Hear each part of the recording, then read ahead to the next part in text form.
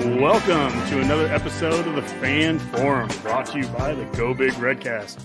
I'm your host, Honky, and tonight we're joined by Dave Feit, columnist over at Husker Max since 2011. He has a blog called Feit Can Write, and that's where you can find him on Twitter as well, at Feit Can Write. He's an observer of the absurd and a purveyor of snark and sarcasm. Welcome to the Fan Forum, Dave. Thank you. Glad to be here. Yeah, well, before we get into all the chat, to go over a couple of our upcoming shows and some of the promos, a week from tonight, we have Steve Sipple on Monday, August 15th at 8 p.m. So, Redcasters, mark your calendars there. And then this is hot off the presses. On Wednesday night, we're going to be talking about the offense, but we're going to be joined on the offense by Erin Sorensen. So that was kind of cool. We didn't know if we'd be able to get her there, but we were able to get that finalized tonight. So that's very cool. Wednesday night, August 10th at 8 p.m. Speaking of Hail Varsity, go to hailvarsity.com/subscribe. Use Redcast on the promo code and get $10 off your annual subscription. Next up is FSC Edge. If you guys are looking to make a career change, FSC Edge is the place for you. Check out their available jobs today at www.jobs@fsc.com. Alumni Hall, 2 Lincoln locations, downtown, 1120 P Street and South Point Pavilions, right behind Barnes & Noble. Alumni Halls carries the largest and best selection of official licensed Adidas gear for the Huskers. That includes sideline apparel such as coaches' polos, dry fit, shorts, visors, hats, sweatshirts, jackets, and more. Redcasters, are you game ready? And last but not least, Smack and Smooch, custom shirts and specialty items. Shane and Laura out there in Elwood. Find them at Smack and Smooch on Twitter and Facebook, and you can also use the QR code there. So, Dave, what is the Fan Forum here? Well, the Fan Forum, for anyone that's new to it, we ask the same 4 questions to all of our guests. Why are you a Husker fan? What is your favorite Husker fan memory? Who are your all-time favorite Huskers? How do you think the Huskers will do this year? But before we get to that, I just want to just kind of get to know you a little bit here and have you give a little bit of the history. I mentioned you have been a columnist with Husker Max. You have your blog, Feit Can Write. How did you get into doing that? And just tell us a little bit about you. Sure. I have been, we'll get into the Husker fandom in a little bit, but, I've been in Nebraska my whole life. Was born here 48 years ago tomorrow. And happy birthday. Yeah. Thank you. Cheap plug there. Hey, Redcasters, tomorrow, everyone send a happy birthday note to Feit Can Write on Twitter there. So everyone, happy birthday to Dave tomorrow. Nice. So went to the University of Nebraska, and after college, I've been following the team my whole life, and kind of at a stretch where I was in between jobs, and I wrote something about one of the first games in the 11 season. I should remember who that was now. And wrote something up, and my wife read it. She's like, "This is really good. You should send this to somebody. You should publish it." I'm like, "Well, who?" She goes, "Well, who's a good website?" I'm like, "Well, I've always liked Husker Max." She goes, "Send it to them." Okay, cool. So I sent it to them, and they were desperate enough that they needed content, apparently. So they ran that, and as they say, the rest is history. Been there 11 years now, and really enjoy that audience and building that community over there, and have kind of grown with it. And it's nice to kind of be able to say whatever I feel about the Huskers, both good and bad, and just kind of lay it out as I see it. Yeah. Well, a lot's changed in that time since you started there in 2011. We're just entering into the Big Ten at that point, exiting the Big 12. And geez, we've gone through 3 coaches since then, and countless athletic directors, I guess 4 probably at this point. Yeah. So there's been plenty of change to write about, if nothing else. One of those athletic directors, I have to pull up a tweet of the week, kind of an icebreaker. And Trev Albert's absolutely correct. This is in response to you. That's awesome. You got the attention of Trev. What is that? What was he saying you're correct about there? The Husker account had posted a video about, I think it was from Fan Day, when they had the little kids doing the interviews of the players. It was a really cute video they posted. And basically Trev said that they had really good fans. And I said, well, the people who make these videos are pretty darn talented too. And that spawned the absolutely correct. And being the very humble person, I grabbed that and made it my header picture. And we'll probably keep it there until I die. Yeah, our pin tweet is when we had Osborne on back in May. So the four of us were interviewing Osborne. It's like, yeah, that's not coming down anytime soon. No, you get those, and not likely to stop it. that's as good as it's going to get, right? Well, let's go to question one. And why are you a Husker fan? Well, I'm guessing you probably have heard this before, but I don't really recall any specific moment. And I think that's just part of what it means to grow up in Nebraska, especially me, I'm a child of the 80s. That fandom is just something you're born with. And you're born here, you grow up a Husker fan, and it just kind of grows and grows and grows over time. And again, like every other kid of my generation, I have traumatic memories of the 2-point conversion in the 1984 Orange Bowl. I don't specifically remember crying myself to sleep, but it wouldn't surprise me if that's how it went. I do remember we had school the very next day because we started back early, and everybody at school was really upset and everybody was mad, and that was rough.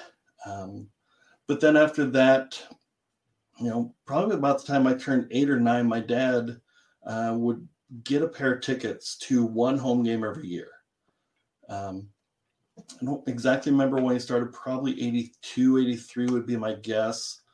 But coming down to Lincoln for the day, it was just so much fun. It was like my birthday and Christmas and everything else just all rolled up into one. We'd come down, we'd spend the whole day, we'd walk around downtown, we'd eat lunch and go to the game and, stay till the bitter end and everything else. And just seeing that that experience in person, I'm already getting the goosebumps thinking about it. Just if that doesn't instill a fandom in you, especially because back then there were 1 or 2 games a year on TV. There weren't many chances to see them on TV. So being able to go to games and just experience it and seeing everything that you can see in the stadium but not see on TV has really been a big part of me. And then, like I said, since there were so few games on TV, a big part of my fandom was spending Saturdays, had a little old transistor radio. We'd put KFAB on, and I'd go out in the yard and I'd kick a football around to myself and, like every other kid, pretend I'm a Husker and, just listen to all those games. Yeah, that's I very similar, background for me. Growing up in Columbus, you go out on the driveway and shoot hoops during a game because, 75% of the games weren't going to be on TV, and listen to Pavelka. And when you do get to go to a home game, how special that was. And I'm sure wherever you're coming from, I think you said you grew up in Gretna. Me growing up in Columbus, you kind of take the same drive. We'd get to Seward. We'd eat at the same place. You're listening to 7 hours of pregame because why wouldn't there be on radio? You need that. And I've heard every soybean ad by the time we hit the interstate. And just really a cool – those are the memories as much as anything, as much as even the game itself. It's kind of everything that surrounds it. Getting to the game was a destination. And, I almost living in Roca now, so just south of Lincoln. I know you said you live in Lincoln. I almost feel I've taken that for granted now that I'm so close to Memorial Stadium. Like there are weekends in the past where it's like, oh, I have a chance to go. But it's easier to sit in the basement and watch it on TV. And I'm like, oh my gosh, man, my 10-year-old self would come back and just slap me across the head. Like it was a big deal to you made that trek. It was an hour and a half. And so this is the first year we've got season tickets now. We haven't done that in years. And so I'm excited. My son, his birthday's tomorrow as well. He's turning 10. And I'm excited to start giving him some of those memories too. We got him into his first ever game a year ago. He's on the autism spectrum, so he has a whole different thing where fireworks and big booms are not his favorite thing. And we took him to Memorial Stadium when he was about 5. In fact, it was the Tanner Lee spring game. Took him there and got there late, and it was it was just a mess on my part. And the place is going nuts, and he lost it. And I did not win any Father of the Year awards that day. I was like, oh, Kathy, can you take him down underneath for a little while? I'll be down at halftime. I came down and he's just sitting there doing this. And I was like, I felt about that small. And we went home after that, and he did not want to even see that stadium for another 2 years. The place I grew up wanting to be at every single day of my life, that kid couldn't have hated more. If he saw Memorial Stadium, he wanted nothing to do with it. So when we were able to start getting him to go back about 2 years ago and just even kind of walk in there, it was a great moment. And then last year I got him to go to Buffalo, and he made it for about a half, which that's better than Buffalo did. So, that's my son had a similar experience. My son has some hearing issues, and we took him to a spring game probably around the same time because he'll be 10. He's 10 now, and the fireworks would go off and he's covering his ears because it's so loud for him with his hearing issues. And I just didn't enjoy it. And, I've taken to one game. We went to the Bethune-Cookman game and made it through that all right. But I haven't been able to light the passion in him yet. I'm not pushing it because I know I don't want to shove something on him, but I'm just hoping at some point that spark lights and he'll be wanting to go with me. Well, I think getting some victories maybe is that spark. And you had a couple of great tweets this last week. I wanted to highlight one of them, a trivia one here. Random Husker fact: 33% of Scott Frost wins as Nebraska's coach are against teams from the state of Illinois, and it was 2018 Illinois, 2019 Northern Illinois, 2019 Illinois, and then Northwestern in 2019 and 20 and 21. But I thought the second one was really interesting. And Rob, if there's any answers that come in here, feel free to put them across the front here. This is a trivia question. We're not giving you the answer here, Redcasters. Bonus trivia question. Scott Frost has 5 wins over teams from the state of Illinois. What state's teams is in second place? And can you name the teams? So what state do we have the second most wins over? And this was when you posted that last week, Dave, and we responded right away with the correct answer. I got to give Boomer the credit. It wasn't me that got that. Boomer had that right away. And that's one of those that are in his wheelhouse. He likes those kind of facts. So I thought that was a very good set of tweets there. Dave's Feit can write. Make sure you follow him on Twitter. They're always entertaining tweets and everything coming out. So great follow, Redcasters. Kurt Peterson says New York. Is that correct, Dave? That is correct. Who are the two? And that was a depressing fact to realize. And the two both happened last year, Fordham and Buffalo. There you go. So Illinois and then New York. I guess we're at least being up on heavily populated states there. I don't know that it's as impressive, but exactly. So good recruiting basis. There you go. Well, that's why we went after New Jersey and Rutgers, in the Big Ten, was we wanted to get the New York market with Rutgers. That's what I'm told. So exactly. Definitely gotta do that. Well, let's move on to question number 2. What is your favorite Husker fan memory? Let's see. The one that comes to mind, the first one that comes to mind is 1987. This was the game. I think Nebraska was 2, and then they played number 3 UCLA. And so, like I said, my dad would get a pair of tickets every year from some guy he knew in town. I don't know how the heck he got these tickets because, it's number 2 versus number 3. It's UCLA. It's a big name. We were in the stadium. I think these seats they're pretty high up in South Stadium, but I didn't care. I also, to be honest, I really couldn't appreciate the fact that it was a number 2 versus number 3 game. I only realized that a couple years ago when I was looking back on it. I'm like, holy crap, I was there for a top 5 matchup, and I probably appreciated about as much as I did when I saw Utah State.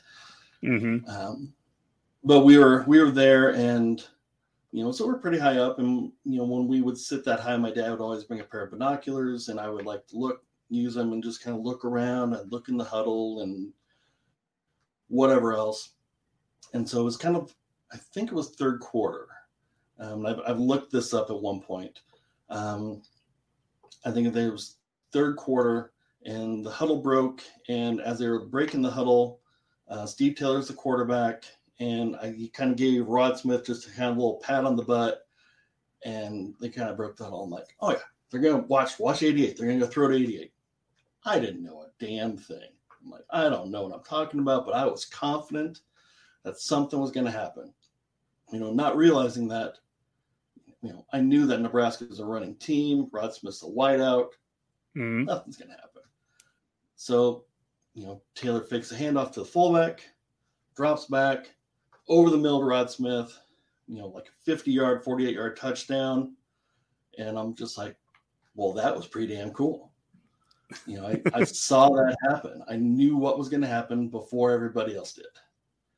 And that's one of those things that just cemented my fandom. It cemented the fact that, no one on TV saw that. Unless you were watching the huddle through binoculars, you didn't see that. And so that's what cemented to me of, if I have the chance, I'm going to go in person, because you see so much more. You just experience so much more. That was also, that game was Steve Taylor set a record with 5 touchdown passes.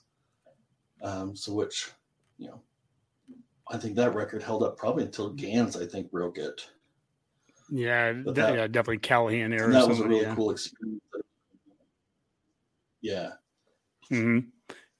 Hold tight for a second. I'm gonna go grab a photo right over here. I have Rod Smith came to my youth midget football banquet when I was like in 8th grade or 6th grade. I'm gonna go get it. I'll be back in 2 seconds. All right.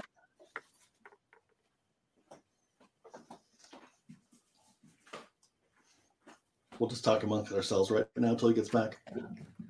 I know this makes for a great podcast, but that's all right. All right. So this is young Honky talking with Rod Smith at the I think this would have been at Johnny's in Columbus in about 1987 or 88. He's got a toothpick in his mouth and everything. I want to say, if I remember the story right, I think he hit a deer driving back to Lincoln, but everyone was okay at least. You mentioned number 2 versus number 3, a big game, an important game. And maybe this is something I think about for all the young Redcasters that, listen to us talk about the old days and everything, but what that stadium is like when it's a big game, when a lot is on the line. That's the thing. We've had a few moments the last few years, a couple here or there, we beat Michigan State in Riley's year, 2015, but we were 3-6. So, even though we beat a top 10 undefeated team, we didn't do our end of it. And, I guess talk a little bit about what was that like? You went to school from 93 to 97. You were there during the 60-3 dynasty, every single season of it. What was that like to be in Memorial Stadium for you when it was so much on the line, a top 5 matchup? Well, the one thing that was really different then from what it is now is, now the student section is all general admission. So it's first come, first serve. So if you wanted good seats, you got to show up. I don't know what time the kids have to get there now, but we were talking once, if that was there in 95, you'd have to get there at 6 a.m. for a 2:30 kick at least. But back then we had assigned seats. My sophomore year, which would have been 94, me and 3 buddies, we had 4 seats in the first row of the East Stadium, section 10. Just the most amazing seats. If you bought them now, you'd be paying a $2,500 per ticket donation, plus the seat cost, plus everything else. I think we paid $78 for the season. Yeah. And just had amazing seats. But it was one of those things where you'd get there and you were there before kickoff, because if you weren't going to be able to fit into your row because everybody showed up. You spent most of the game kind of standing sideways because there was usually a couple extra people in each row because the students would move down from the higher sections or move, the overhangs in east where it's kind of restricted view. They kind of block, shove in a little bit. Mm-hmm.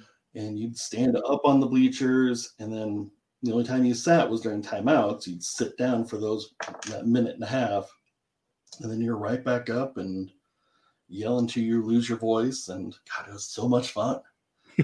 and it was, I won't say every game mattered because I was there for 95. Most of those games were over at halftime, but it was just that confidence of, okay, we're going to score 50 points today. We're going to win. Maybe Matt Turman will throw a ball today. Who knows? Well, and it was that excitement, that confidence.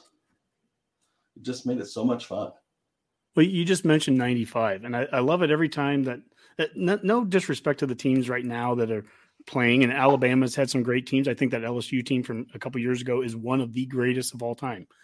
But every year when there is somebody that, goes undefeated, inevitably, oh, well, that's probably the greatest team of all time. And then someone will say, no, 95 Nebraska. Oh, come on, get out of it. That's 25 years ago. That 95 Nebraska team, finished the season playing 4 top 10 teams, Kansas, K-State, Colorado, and Florida. Beat them by an average of something. It was like 28 or 30 points or whatever average win against top 10 teams. It was such a dominating team in the middle of an amazing era. I mean, you were there 93, 94 before, 96, 97 after. Lots of good teams and players before and after, but there was something special about that 95 team. That's my freshman year at college. Dave from our show, he and I and a friend Travis, we went out to the Colorado game and watched that out in the Rockies. I mean, geez, they scored on the first play of the game to Mon Green. It's just, I've never seen a more dominating team than 95. Yeah, the one thing that still, if you want a way to get me triggered up, is just mention the 95 team and how, Osborne cheated and used all these bad players. Like the game after Phillips got suspended, Clinton Childs took the very first play of the game 65 yards for a touchdown. And no disrespect to Clinton Childs, I'm not sure he was the second best running back on that team. Because you had Amon Green on that. And Damon Benning, and even Jay Sims, for Christ's sake. Jay Sims would have started probably for at least 5 of the other Big 8 schools. And by the way, the team that you're talking about that he did that against wasn't Pacific. It was Arizona State. Right. They were up 63-0, I believe it was, at halftime against Arizona State. Something I'm sure the Sun Devils remembered the next year in 96, and they had a really good team returning. But still, that was as dominating of a performance. And to your point, that was right after losing Phillips, the week after it. Phillips didn't play for, basically the rest of the season. He got in some kind of time at the very end of some of the last games. But I mean, he was not even on the team for a good month and a half or whatever. Totally different times. I know that I don't want to relitigate all that stuff, but different times in terms of how it would be handled nationally, how it would be handled too. But I remember Ron Brown talking about it one time where he's like that season was so strange because you had all of that noise, all the off-field stuff that, could break apart a team. And yet he's never seen a team be stronger together. And then it just kind of galvanized them together. Never seen a stronger locker room. And that those guys, the more comments and everything that would be thrown their way, the harder they would play the next week. And that was it. And they just demolished every team they played. Yeah, and it seemed like the more adversity they faced, the more they just took it personally and just laid it on teams. Mm-hmm. Well, there's one other tweet here I want to highlight from last week or a couple of weeks ago. I'm not sure when you did it, but this was let's see here. Are the stripes coming back to the Huskers pants this season? Are they striped pants just part of the practice attire? And you gave an update. Probably not. Apparently, NU has been wearing striped pants at practice for a while. I found a practice report video from 2019 that showed them. That's too bad because striped pants are better than plain pants. I 100% agree with this.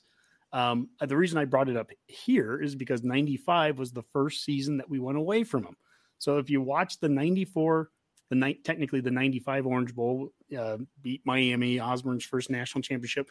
I think that's the best apparel we've ever worn. It's the perfect color of red. It's the 2 stripes on the side. And by the next year, we had switched to Adidas for the first time. The pants become straight white. There's no stripes on them. And then the red got a little brighter, or a little shinier. It was a darker red in 94. But it used to be a mess all across the board. Like, we were like Converse, Apex, a couple other, and then all of a sudden when we switched to Adidas, the first time Bill Byrne, kind of got us onto just one apparel company. Then it was like everything became Adidas. I 100% agree with your tweet there on the stripes are better. I had no idea the 95 team didn't wear striped pants. I'm going to have to look that up, because I'm not calling you a liar, but that doesn't, I'm going to have to look that up. Somewhere here, I wonder, I have to, somewhere I would think I'd have here, the perfect seasons, that one.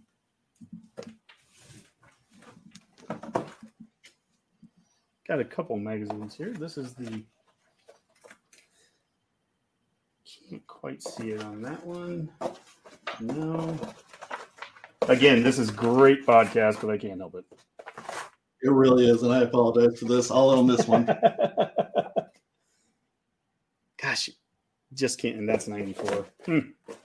Well, anyways, that'll be my homework. That'll be the homework there. Yep.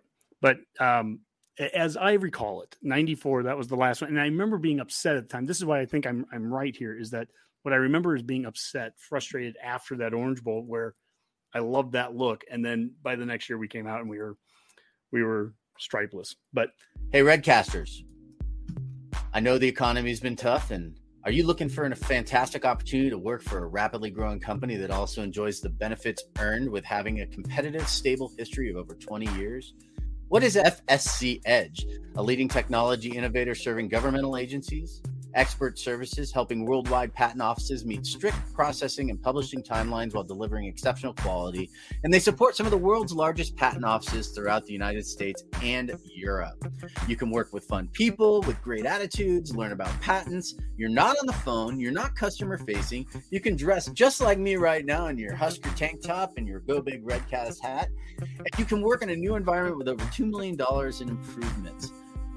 Job also comes with excellent benefits. Go check out available jobs today at www.jobsandfsc.com. Anyways, let's move on. Question number 3. Who are your all-time favorite Huskers? So, again, the first one that came to mind, again, I'm going to be the stereotypical Nebraska fan who's living in the 1990s, but that was a very formative time for me. So again, my freshman year is 93, and up until that point, I'd only been to like one game per year. So now I've got season tickets. I can watch every game, stay till the very bitter end. And that 93 team, they don't get talked about a lot, but they were good. They blew a ton of teams out. And so you get to the second half and people are leaving, and I could kind of sneak down a little bit, get a little closer. And then one of the things I love about the blowout wins is when those backups get in. Those guys who, the small town kids who never, bust their ass to be fifth string, and their chance for glory is 2 carries in the fourth quarter of the North Texas game. And so I've always had a soft spot for the guys like that. And so the 93 season, we get the blowouts, and I think it's like the 4th or 5th string I-back would come in, and the old stadium announcer would do this ball carried by Makovica. And it was just this beautifully lyric name of Makovica. And I'd watch him like, he's, for a 5th string, he's a pretty good little back. And so then 94, they moved him over to fullback, and he was kind of back up on that team. And then on 95, he was the starter on the greatest team of all time.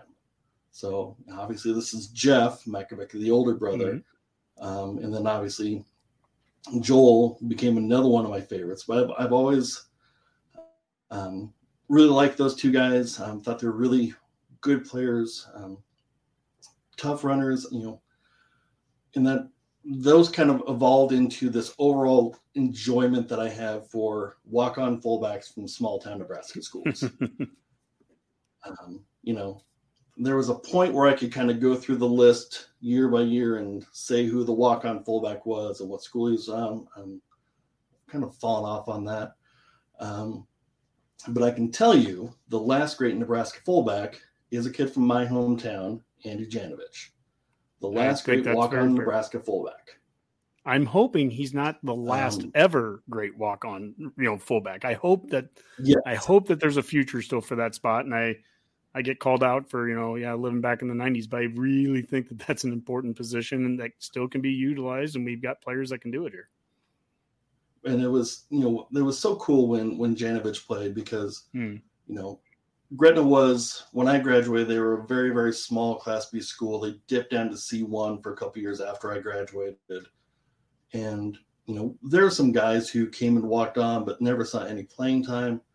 So I think Janovich is like the first guy to see any sort of significant playing time probably since like the 80s. And so now there's a bit of a Gretna pipeline. So, you had Stoltenberg, Frankie, the kickoff specialist is from there. There's been a couple others who have played off and on. So, that moment, I never got to appreciate that as a kid of the people from Columbus or from Grant or name your other small town.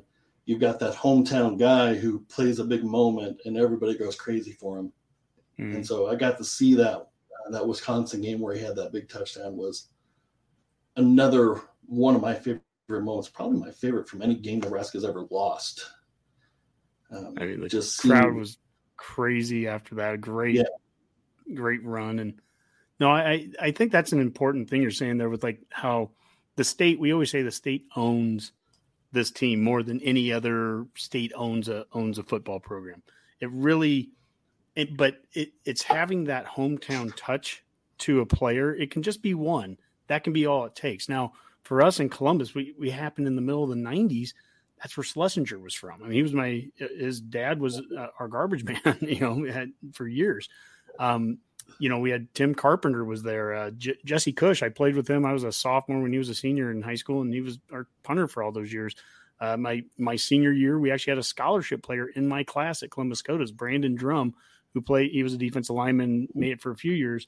But, there was a number of guys. Jeff Lake ended up, being a receiver, starting in 97 some games. So there was a number of guys like that back then. And I think that's an important element that's been missing, I can say, in Columbus the last 20 years. We haven't had that same connection. Now we have Ernest Hausman, and I think that's awesome. I think it's great to get that pipeline hopefully started up again.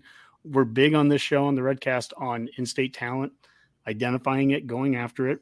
We don't like years like last year where 4 kids from Omaha leave.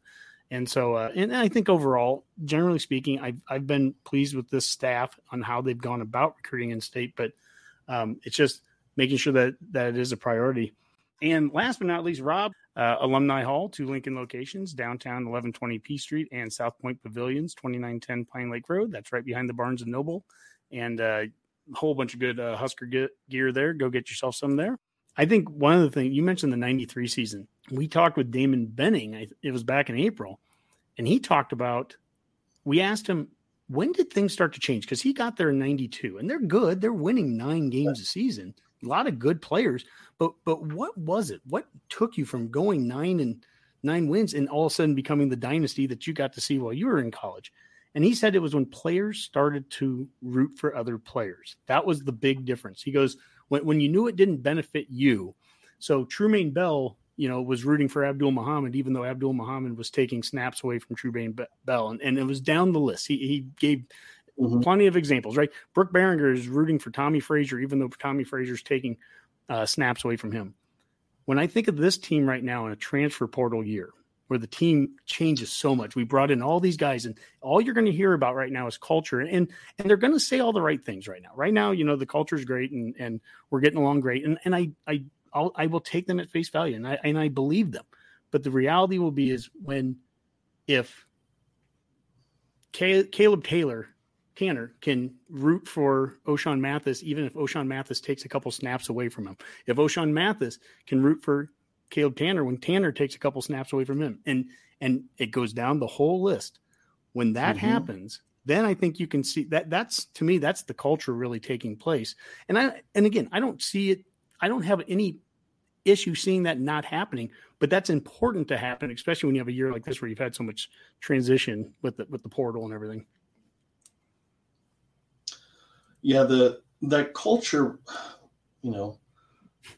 I love and I hate the culture discussion because it matters. It truly matters. I played sparingly in high school, but I know from the teams I played on, the team that was good, A, we had good players, and B, there was a culture that we were going to win. And you can think about that in other team settings you might be on.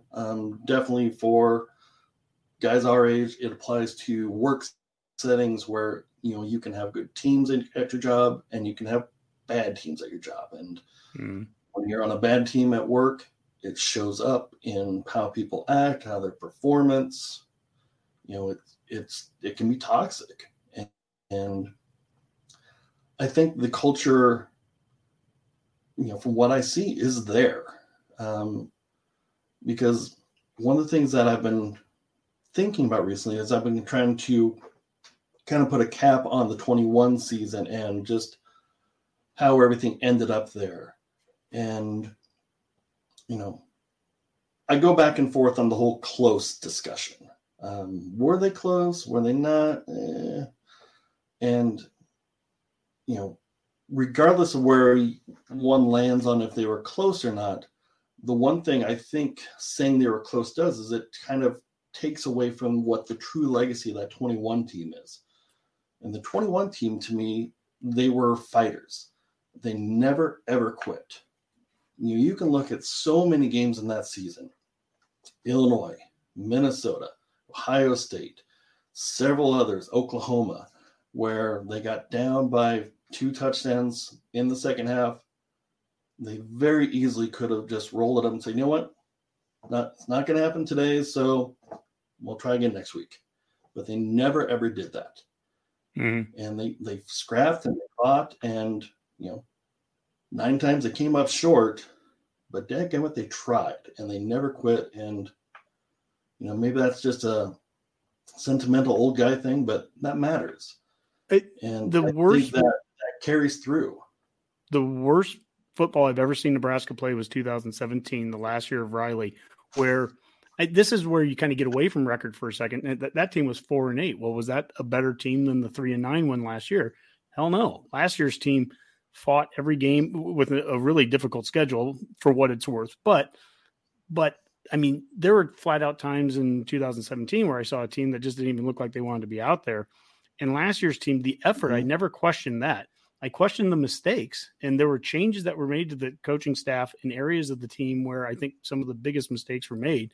But I think to your point, whether it's, we know all the records that happened last year, the 9 single-digit losses, the 8 one-score losses, and I mean, there's some historic records that happened. But were we close? I would say it's this pinch test. We're that close to winning those games, but that doesn't mean that we have to get this much better to win them. We might have to get this much better to make up that difference. And that's the part. So why do we make all these changes? Why do you get rid of 2 of your 3 coordinators? Why do you make all these position coach changes if you only need to get this much better? It's because to get this much better, we have to make that many changes. I mean, that many things were going wrong. Offensive line wise, there's a lot of focus on, we need to get, switch from zone to man blocking and all that. I just think we need to cut mistakes. That was, too many mistakes for too long. And so those are you start to fix those things. And then I think that gap will start to close there. And that's the hope, at least. I mean, that's the optimist hope that, we can flip a lot of wins in a short period of time while the schedule also becomes more manageable. Yeah. If we're going to talk close, I think, the 93 team to me was close. They were a game away where they were underdogs, but they were a field goal away or some really, really crappy calls away from being national champions. And I think that version of close set the tone for the 94 refuse to lose team. Sure. And, they made some tweaks, they set that goal, and they achieved it.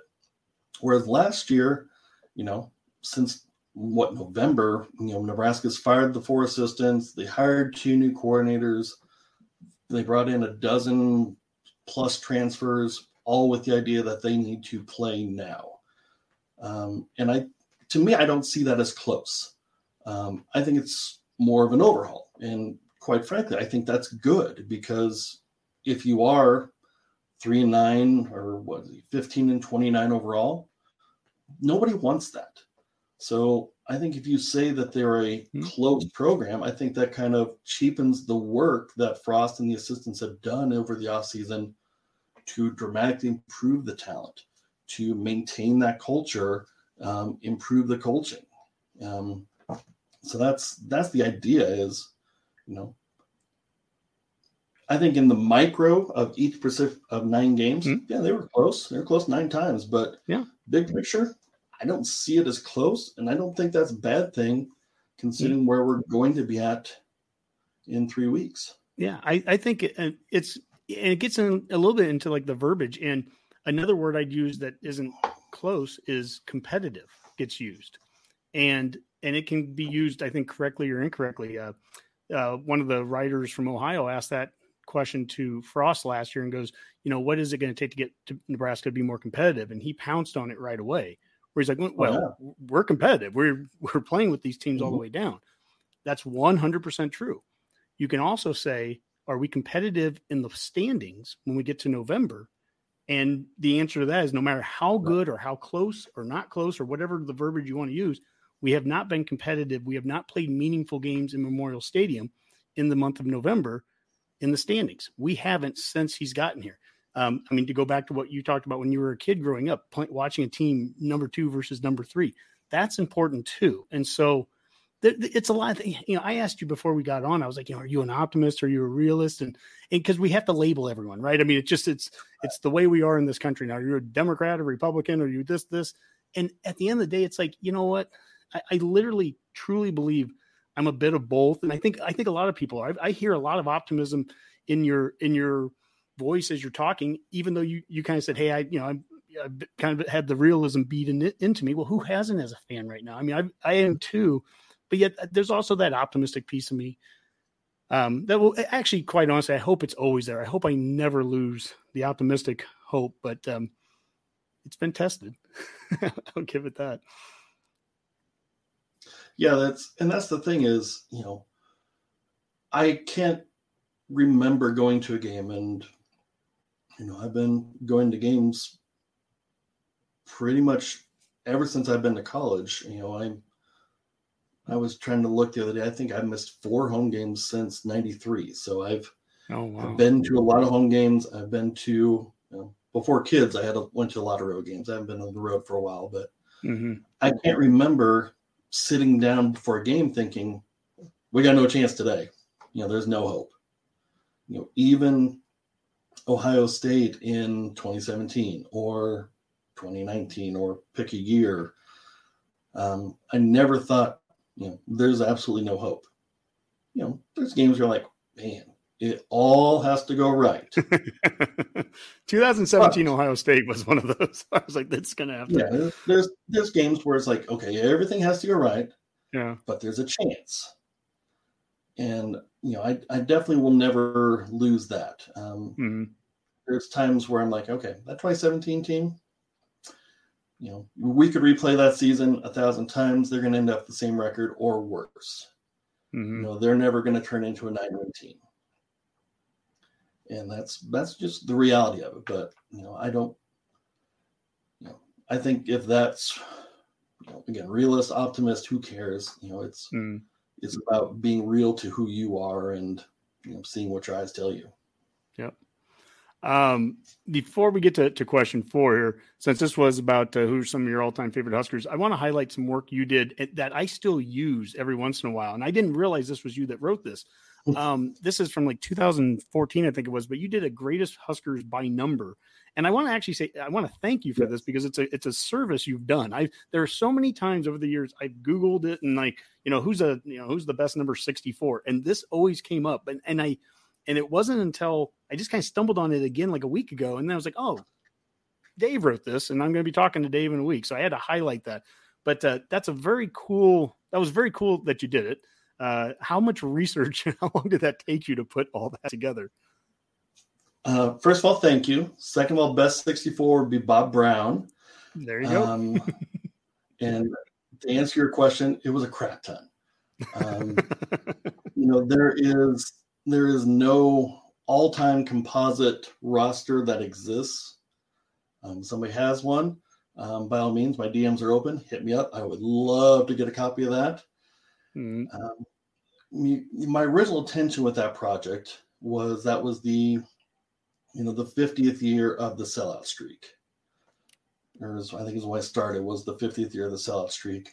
And so I kind of went back through those 50 prior seasons, I think back to the beginning of Devaney, and just, truly went to Husker Max, highlighted the roster, copy, paste into a spreadsheet, spent a crap ton of time cleaning it up and getting it formatted but the outcome of it, that was a lot of work, but the outcome of it was a lot of fun because there were a lot of guys, from the 70s and 60s who, I knew the names, but when I'm trying to think of who's the best person to wear, let's say 72,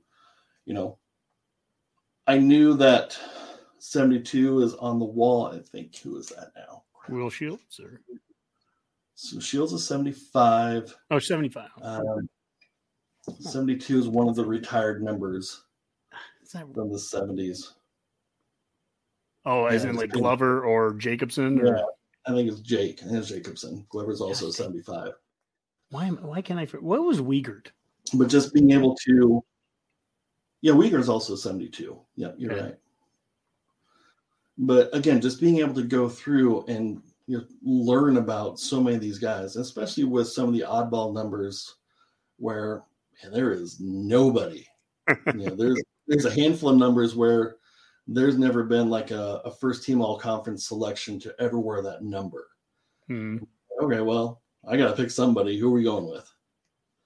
And that's what made that project fun was not only did I get to pick the quote unquote best, but then I also did kind of somebody that I remembered seeing that I liked. And, again, just being able to talk about experiences and memories I had was super fun.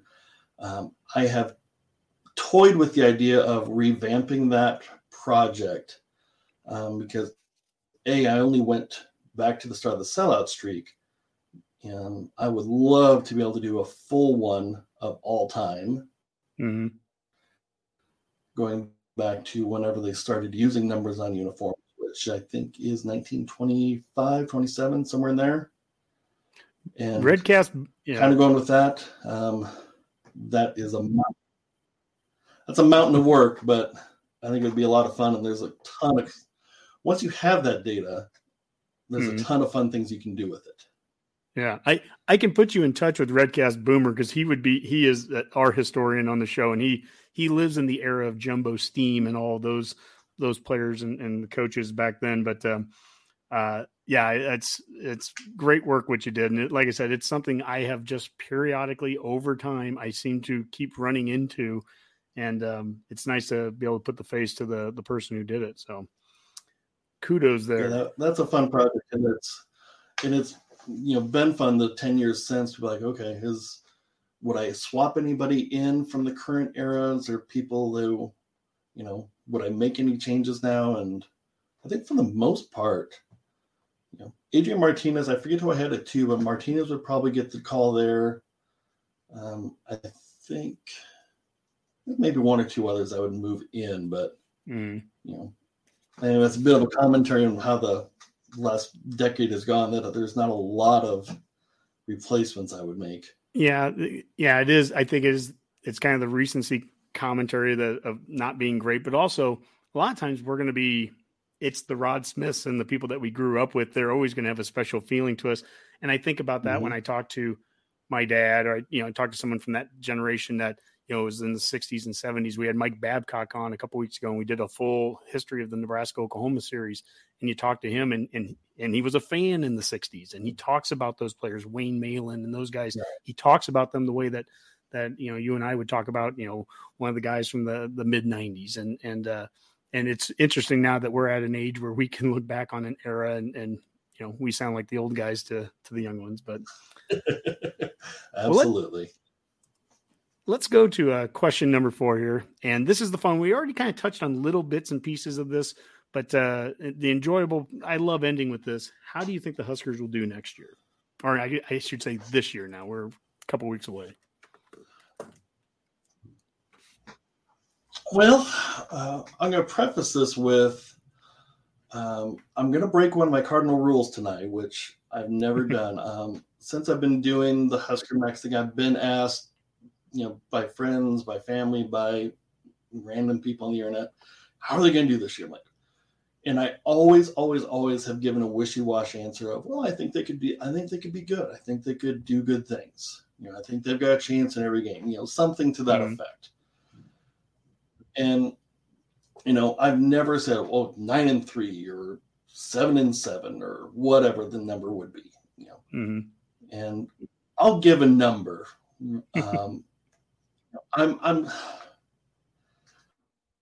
I'm guardedly optimistic. 5 years ago when Frost was hired, I had blind faith that it would work. I knew it wasn't going to happen overnight, but I was confident. I was convinced that he would rebuild whatever needed fixing. He'd establish a high-powered offense, and he would get Nebraska back. But these last 4 years have, they've arranged that bad faith. Mm-hmm. And, I think everything could click and, for the program as a whole. And, I want to be absolutely clear. I want that to happen. I would love for that to happen. I would love to have my son, your son, everybody else be excited about a team. I would love to be able to chastise people for being bandwagon fans. I want to give them something to be a bandwagon about. But I have a prove-it mentality now. Is Casey Thompson healthy enough to do things that either one of the Martinezes couldn't? Maybe, but I need to see it. Can they replace those losses on the defensive line? Who's going to take the JoJo Doman role? What's going to happen in the secondary? Do they have the pieces? Maybe. I need to see it. Will Frost really turn over the control of the offense? Can Don Raiola transform the line into a liability, from a liability into a strength? Prove it. Can they avoid the stupid mistakes and not bet down special teams? Prove it to me. I've said before, and I will say it again, that this year I will be happy with 6 wins. Could they get more? Absolutely. Could they go 3-9 again? Absolutely. And so that's kind of where I'm at, is get me to a bowl game, and then let's build from there. One of the things that I've said, or I haven't said it out loud yet, but have started something I'm going to write. I'll publish this in a week or so. I'm kind of looking at Frost and the program with both a big picture and small picture view. So the big picture I've always looked at is, for the program, I want to see progress. I want to see them building towards something bigger than what it can be. I'm not naive enough to think that it's going to be 94, 95, 97 again, because there's a lot of things that have changed since that time that probably won't happen again. But it doesn't mean we can't have a program that is a sustained winner, that is always going to be a division favorite, that is going to recruit well, develop better, outwork everybody, and just do the things that we need to do.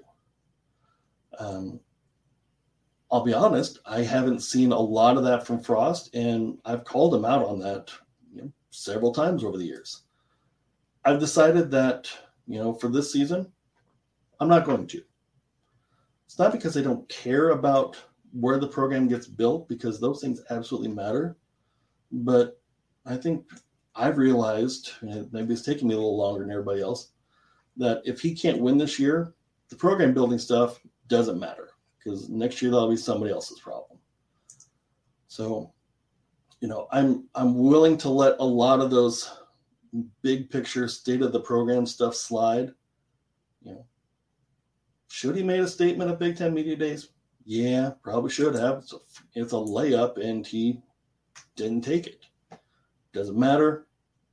Now, if they don't win 7 games, if they at some point the games matter more than the gamesmanship off the field. That so much Twitter talk and everything ends up being about, right? It's something. It might be something with the name Dave, because we have Redcast Dave too, and he's big on the get to a bowl game 6-6 kind of thing. He also was big on they should have a statement at the Big Ten thing. I really think that first game Northwestern is it's so crucial, and I would say the exact same thing. We said the exact same thing last year with Illinois. The start of the season was so important. Frost has talked about the need to get momentum, which he has some control over as head coach. We didn't get that momentum last year. There's the chance the schedule can work its way out to give some momentum, but it can also it's up to this team has to go out and take that momentum. It has to earn it. It has to win it game after game. And if you go out and you beat Northwestern, then you got to get yourself ready to come back with a long flight and come back and play a North Dakota team. And then you got to go and you got to be a Georgia Southern team. And you can't look past anyone because, we've lost to Troy. We've lost to Northern Illinois. We've lost to teams so you don't look past anyone. And then can we beat Oklahoma? Absolutely we can. I was in Norman last year to watch us lose by 1 score when special teams bit us in the butt and a couple other mistakes too. Offensive line jumping off first play. It was 1st and 20 before Adrian even touched the ball for the first time. So there's a lot of, again, that close, right? But got to do that many more things better to get over that. So it's interesting. One of the things I find interesting on Twitter is people one way or the other that get so upset, especially with the prognostications. Like, oh my God, you said 6-6, and I think it's going to be higher than that. Oh my gosh. Or, hey, I think we're going to go 10-2. And then you get the reverberation from the other people. It's like, what do people care what other people think anyways? Like, I mean, Rob's on the background here. He says 15-0, and whether he believes it or not isn't even important. If he believes it, then he believes it. It's like, let him. And the games are going to be played one way or the other. So that's the prove it. At the end of the day, the games are going to be played, and we're all going to see where it ends up. I'm optimistic that we're going to see a significant increase in wins, but a significant increase. If someone said, hey, will you double your wins? I think a lot of people would say that's significant. Double your wins, and look where we're at. We're right at that 6 that you talked about, right? So, yeah, I don't know. I mean, I will say from an excitement standpoint, there's something in me that I've maybe it just happens every offseason, and I'm just noticing it more this year, but it feels like it's football season. I'm ready. I'm pumped. Last year when we went to Illinois and Champaign, it was a weird day. It was the first year coming off of COVID and everything. And I don't know. Things feel normal again. Like this feels like it's going to be a normal start of the season, even though we're in Ireland. And I don't know. I'm optimistic and hopeful that all those changes are going to actually get us back there. So I hope. And that's the thing is, that's all at the end of the day, that's all we have control over is, we can hope and support. And if it doesn't work, then okay. Then we figure out what went wrong and try to make sure it doesn't happen that way again next time. And just dive face first back in the pool and keep going. That's what Redcast Dave, he said that on the very first episode we ever did 5 years ago. We started in spring of 2017. So we've had a glorious 5 years run. But the one thing he said about Husker fans, and this is what makes us blue bloods in his opinion, is that, if it doesn't work, we're not going to give up. We'll never let this thing die off. That's kind of what happened with, like, say, Minnesota football in the early 60s.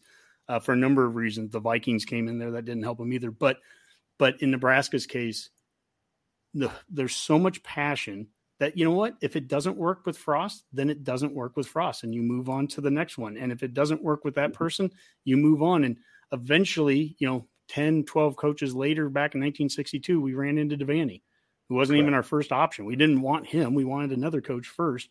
And Devaney was our second choice. And sometimes you just dumb luck, you're back your way into it. But the passion of the fans, they want to get this thing back. And when we say back, I mean, you mentioned it earlier too. And I think this is a really important distinction for really only Nebraska's held to these kind of standards, maybe Alabama. But when people go, well, are you really, do you think you're going to go 60-3 over 5 years, like you did back in your college days? Well, no, but no one does that. I mean, I'm not holding Nebraska to that standard. I'm holding us to a standard of being a consistent player in the national scene, being a consistent winner, tough-nosed team, hard to beat, 9 wins a season kind of thing. That, to me, when I say the standard, that is the standard that I hold us to. And if you're doing that over time, there's going to be a couple of those years where you excel above that. You get to that 11-1, kind of season, and you might have heaven forbid, we might have an 8-4 or 8-5 season, once we get back to that point too. That might happen too. Not everyone gets to be Osborne and go 255, 49-3 in 25 years, which is just ridiculous. The guy averaged more than 10 wins and less than 2 losses. Insane. Absolutely insane. But no, it's, I think we're on the same page. Oh, yeah. That's the thing is I would love for it to be 95 again, but I would be perfectly happy with 1988. That was a pretty good year too. Yeah. And the competitiveness, it's not just about the wins. The last time we went 9-4, I don't want, to be quite honest, I don't really want 2016 again. It's not about the record. Dave and I flew out to Columbus, Ohio to watch us lose 62-3. We watched Iowa, do what they did to us, and have Banker talk about, the bloodbaths that they must have in practice. Again, this always comes back to it's that language thing. It's, are we close or not? I've heard people say, I'm tired of us getting our butts beat by Iowa. I'm tired of losing to Iowa. We're not getting our butts beat. Getting our butts beat is what happened in 2016-17. We've lost by 19 points in 4 years. We need to stop making the mistakes. We got to stop getting our punts blocked. We got to stop having kickoff returns like 3 years ago. We got to stop dropping punts like Cam Taylor-Britt did 2 years ago. Those are mistakes that need to be fixed. But that's different than just getting your butt kicked and pushed all around the field too. So there's some I'm telling you, it's strange times. I see progress in areas, but at the end of the day, wins are the thing that are going to matter now. Prove it. Mm-hmm. And I would. I was thinking the other day, I've seen the goalposts come down in 7 of the 8 Big 8 cities. But I can't remember the last time the goalpost came down in Lincoln. And I would love to see that again sometime. This year would be great if they could do it. So, say in September, that would sure be great. Against North Dakota, I don't care. Just bring them down. If we beat Northwestern and then we go to 2-0, beating North Dakota, bring them down. I would say let's wait for Georgia Southern. Let's wait for 3-0 to get that first 3-game winning streak. Then we can tear them down and party down the street. Mm-hmm. Well, that's great. Well, this has been a lot of fun. We've gone just over an hour here. That's a typical fan forum there. We're going to do some parting shots. And as typical, our tradition is we always let the guest have the final parting shot. I usually wouldn't have one on this, but I am going to have one today. And this is because we had news today. Jack Pierce, former Husker assistant coach with Osborne. He was a off-field recruiting coordinator. Amazing dude. We posted a video of him on YouTube today. It was Osborne's last Sports Nightly that he did back in 2012 before he left the AD spot. And Jack Pierce comes out there, and I mean, just old school, storytelling, funny guy, and he passed away. So this tweet from the Huskers account today: our heart goes out to the family, friends, Husker colleagues of Jack Pierce, who passed away earlier this morning.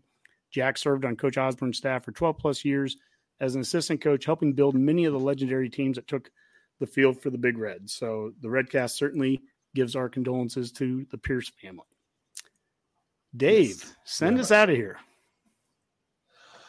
All right. Well, yeah. Obviously, if you want to follow, great. If you want to click and read the stuff I write, well, let's definitely do that. Not afraid to admit I get paid per click. I try not to use clickbait, but by all means, if you like something you read, share it. Or if you don't like it, tell me. I'll answer to it. But otherwise, let's just have fun. Let's talk nice to each other. At the end of the day, we're all real fans. Because if you're not, you're not going to talk about Nebraska football if you're not a real fan. So be nice to each other, and let's have a lot of fun and remember what it's all about. It's great. We can find you at Feit Can Write on Twitter. Facebook.com/Feit Can Write as well. HuskerMax.com, obviously. Is there any other place to find your work, or does that kind of cover it all? The Twitter, my Twitter bio has the link to my articles on Husker Max. So, if you want to start your day by just clicking about 15 of them, that's how I usually start my day. And click refresh a lot too, right? Does that help too? That makes me a solid nickel, which is super great. Well, hoping to pay off my season tickets with my writing that's always the goal. Well, there you go. In the days of inflation, every nickel counts. So, well, thank you so much, Dave. Really appreciate you joining us. And Redcasters, you too could be the next one to join us on the forum.